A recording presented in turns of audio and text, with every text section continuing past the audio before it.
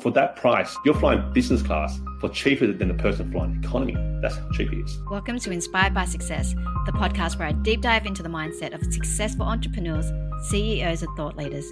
Get ready to be inspired and gain valuable insights to unlock your true potential. Hi guys, welcome to Inspired by Success. I'm your host, Linda Vo, and today we're joined by a real visionary, Steve Huey, also known as the Points Whisperer. Steve isn't just the founder of iFlyFlat, which is a company helping you earn and utilize points to fly business class at the best rates. He's also an experienced entrepreneur who's excelled in finance, travel, and also mentoring.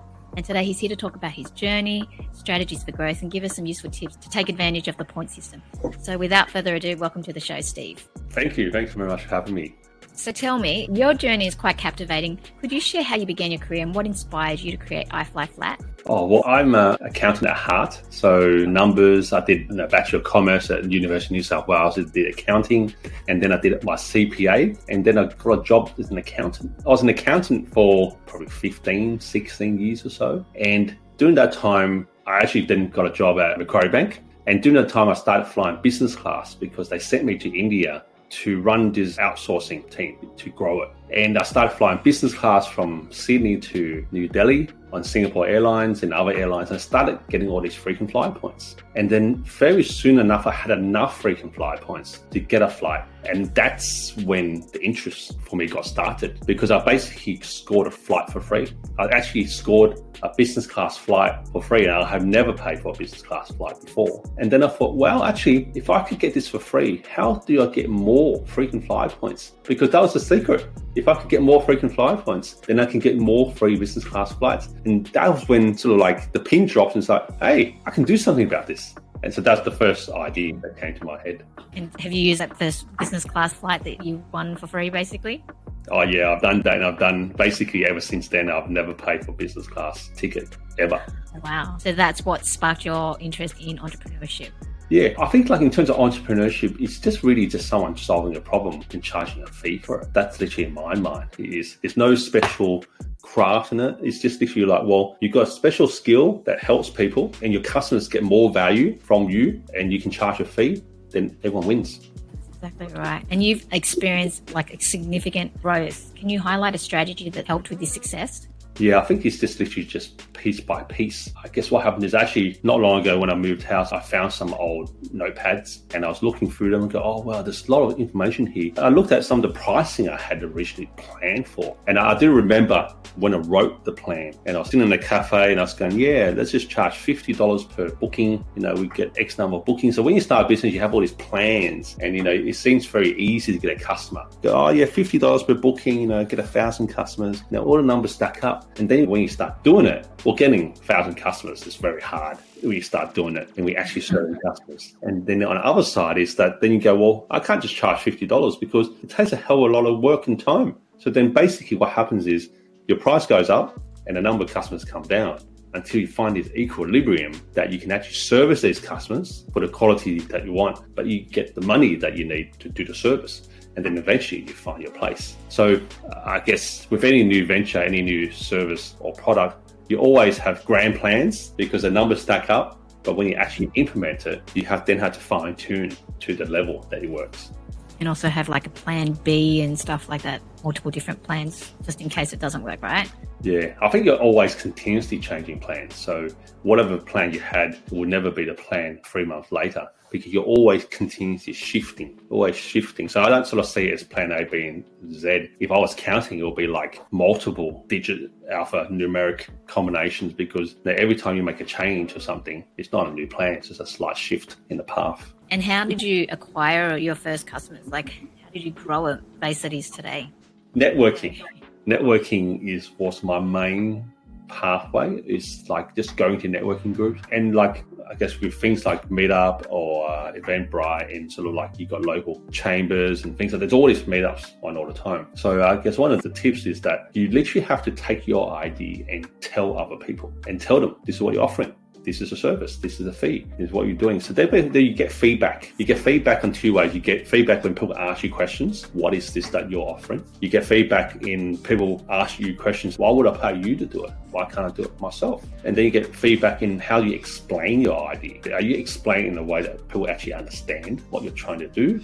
or are you confusing them? So therefore, it's literally like the rubber hits the road, because when you start telling people, strangers, about your service and your idea and your fees and your things, that's when you get great feedback, because you might be offering something that people just go, well, just do it myself. Why will I pay you? Until you get to the point where you realize people go, oh, yes, I see why I can't do it myself. And then you've got a product. Every entrepreneur has challenges in business. So can you tell us a big obstacle that you faced when you were building iFi Flat and how you used it to grow? Yeah, I think for me, pricing was probably the one I can think of. Like I said before, started with $50, and at the time, $50 seemed right, but then you realize there's a hell of a lot of work. And in terms of your hourly rate from the job that I was from before, it was basically I was working for cheaper than McDonald's, right? People talk about McDonald's all the time. So pricing. So it's about having the courage to price your service at the right amount that you can be happy to take customers. So the way I think of it is there's always going to be a fine balance between how many customers you can have and how many you can service. So obviously you want more customers, but there's only going to be so much service you can do, whether you're an individual or whether you have a team. There's a fine number of how many people that you can actually look after comfortably without starting off like a bad service. So once you sort of get that feel, then that's mainly the key. You just got to find that right balance. But for me, pricing. So every time as a business owner, every time you increase your price, two things go through your mind. Your current customers won't like it and they'll leave. And the new customers will think, oh, what the hell? But what I've learned every time I've increased my price, my current customers don't leave, and the new customers have just paid a new price. Because once you've worked out the value that you deliver, and the value that you deliver is multiple times your fee, then your customers are still winning. But so long as your customers are still winning, they'll stay with you. Did you start this company while you were working in the banking industry, or did you wait until you earned enough where you could quit? Like, were you doing it on the side, or did you go all in? No, I actually a very unique scenario where I actually got a redundancy from my previous job. So I took a voluntary redundancy. I've been there for 11 years and I took 6 months off. And then this idea came during that 6 months. So I had the benefit of being had no restrictions. When you don't have a job, you don't have emails coming to you. So basically it gave me a clear mind to think about, actually, what am I good at? And what do I like to do? You know, the whole saying that if you love what you're doing, then you never work another day in your life. I had that in my mind. I thought, well, what can I do? If I can just do what I really enjoy the best and able to charge money for it, then you actually then become even better because you're spending more time on it than anyone else in the world would be. So therefore, then you end up offering a better service because you've become expert at it. And that's really how this job came about. I basically created a job for myself and now for other people in my team, because I just thought, well, I think I like it. Let's test it and see if other people will pay for it. That's awesome. Your passion shows too, because you're passionate about it and people are willing to try it out too. So let's talk about innovation. Now, innovation is crucial in today's rapidly evolving landscape. How do you always find and use hidden opportunities in your industry to stay ahead of others? Yeah, I think of innovation as two things. One is internal. What can you do to make your admin processes easier? So with every company, we're a very small company, I imagine, in a bigger company, there's lots of wastage. There's lots of work being done where the output's not being used, or there's a lot of work being done which is a long way around. So there's all this stuff that's just chewing up expenses, but you need them because you don't have time to do more. So therefore, there's going to be always an element of wastage that goes with when you're employing people or when you're setting up a system. And when I look at innovation, I look at things that what can we do to make our own internal functioning better? Because that's hidden from the public, but it's still costing money and energy and frustration. So I looked at that first before I looked for any innovation that's customer facing. Because most of the time, the customer's not looking for innovation. They're just looking for the job to be done. And if you can help your own internal processes run smoother, then that means the customer gets what they want faster. So that's how I look at innovation. Internal first, because that's where you're going to get the most benefit. Then external, if it's going to be something that's really reliable for them and that you can upkeep. Like I'm guessing it's always ongoing improvement and learning in a way. Yeah, there's always new software coming out. In my mind, I think there's software for every single item. It's just that you probably have not discovered it yet. So in your LinkedIn post, you discuss embracing failures. Can you share a time where you had a major setback that turned out to be a stepping stone towards your success? I really subscribe to the idea that every learning is an opportunity to fix something, whether it's in your process or in your thinking. So I guess what I'm thinking to answer this question is, when you're in business or when you're doing something, you do it for the best intentions. So you have a customer come in and, for example, they might request a flight and you found it and then they've changed their mind. They've changed their mind because they're not going. They change their mind because they don't like the fees, sort of whatever reason. And you're thinking, oh, what? But I've delivered on my part of the bargain. Like, if you had these issues before, then why didn't you tell me? I've done all this work. I got you what you wanted. But then now you're saying, oh, no, I don't want to anymore. So it's about how to overcome that on a mental issue. So mentally, you feel like you've been ripped off. You feel like you've been tricked because you would otherwise not have did that work if you knew that other person were not really interested. But they just let you go on and continue to do stuff when in fact, no, we're not going to go forward with it. So I guess that in my mind is a learning that it happens in business, because people sometimes they change their mind deliberately or they change their mind accidentally, and you just got to accept that it just happens. So I guess in that learning, I'm thinking that, well, one is mentally you feel like you've been ripped off, you've done your part and they don't fulfill their part. But other part, you just go, well, things happen. You just deal with it as best as you can and then just move on and help the next customer. It should not impact your service levels to the next customer because the next customer is not the same. So I guess that's an example of that. So therefore, it's not like the world's against you. It just happens to be that scenario didn't work out. And you put in some processes to reduce that reoccurring. So what we've done is we got people to confirm that they are ready to fly and that they're not just thinking about it, that if we found flights that we booked them, such that therefore people don't think that you're just like a free service and then you can go around and just do work for free. It's about setting that expectation. Maybe make them prepay half of it beforehand. Yeah, so you just have all these different methods to get them committed. That's good. That would be a bit of an emotional setback, but I guess you've got a growth mindset and the ability to move on and be resilient. That's great. Next one, building a strong online presence is essential in today's digital landscape. How have you leveraged social media and online platforms to expand your reach and connect with your audience? For me, LinkedIn, actually we're connected through LinkedIn, and that's how we're doing this interview now. I really do like LinkedIn because it's full of professionals. Although like Facebook and Twitter are also full of professionals, they also could be hidden behind fake names, whereas LinkedIn, all real people. And I believe that when you're a real person, you're showing up and representing yourself, then chances are your behavior is much better. That's why I found throughout the whole 10 years, I focus my energies on LinkedIn in growing my connections. I've got 30,000 connections on LinkedIn, which is actually the maximum number. You can't have more than 30,000 connections. So I literally just focus on how do we just share what I do on LinkedIn. If people resonate, so it's a bit like what Seth Godin talks about, like, you know, your tribe, you just attract your tribe. You don't want everyone in the world to be your customer, obviously like what you're doing. All you need to do is the people that want to be your customer, that you serve them and you make sure that they get the most experience or the best information, and everyone else, well, there's so many people in the world, there's lots of information out there that they can help themselves.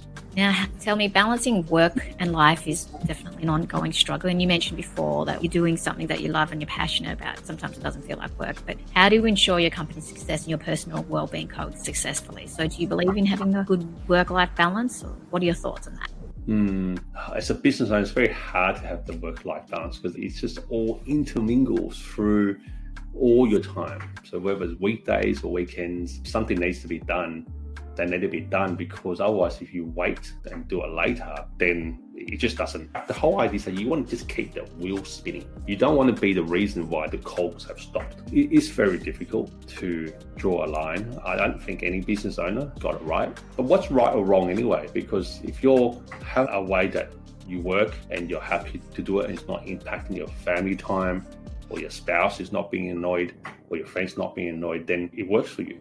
So there's no such thing as an arbitrary time or date. You are in control in your life, and the work flows back and forth. So I guess for me, we deal in travel. So I travel a lot as well, but I work during that time. I also have leisure during that time. So it's a mixed bag. So I take the pros with the cons. A little bit different for everyone. I guess everyone will say that, but not to be too hard on yourself, because now you're your own boss. You can determine your working hours. Have you ever experienced any burnout though? Sometimes, yeah. If you have a long day, you feel like, you just feel like lack of energy, where there's endless amounts of things to do. You can sit on your desk and your computer all day, all night. But sometimes you're just going to go, well, actually, let's just draw an end to this, because any more stuff you do tonight, it's not going to be that fast or that efficient anyway. You can probably do it tomorrow morning and be done it heaps faster. So it's about recognizing that more time spent doing something could be wasted time because you do it tomorrow fresh and we're done in a jiffy. So looking back on your journey with iFlight, is there a moment of accomplishment that you were particularly really proud of, and how has that shaped your vision for the company's future? I feel like every single flight that we book for our customers is a proud moment because we've enabled them to do something that they couldn't do.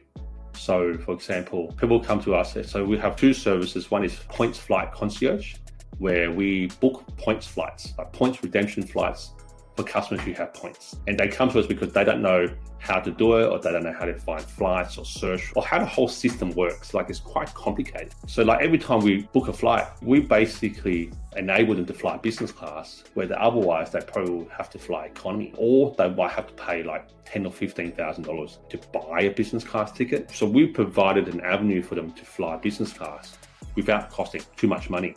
In most cases, our customers probably won't fly if we're not successful. So that's why I feel that is a proud moment, because we've enabled that trip. We've enabled them to go wherever they wanted to go in comfort in business class and do whatever they wanted to do. So whether it's a trip to a wedding or like a business conference, or maybe just a couple getting away, that trip, it means so much. There's so much done for that trip that if they didn't have that trip, they'll be poorer from it. So that's how I feel my job is. I've enriched their life by enabling that trip. Can you share some tips on how we can all benefit from all our points? And if we haven't even used, I've got points for my business, but that's with my Amex, but definitely accruing a lot of interest for it. However, using Amex for my ads, I guess I've got a lot of points from that. Oh, yeah. Can you share any other tips or tricks that a business owner would be able to utilize the credit cards to get the best out of their point system?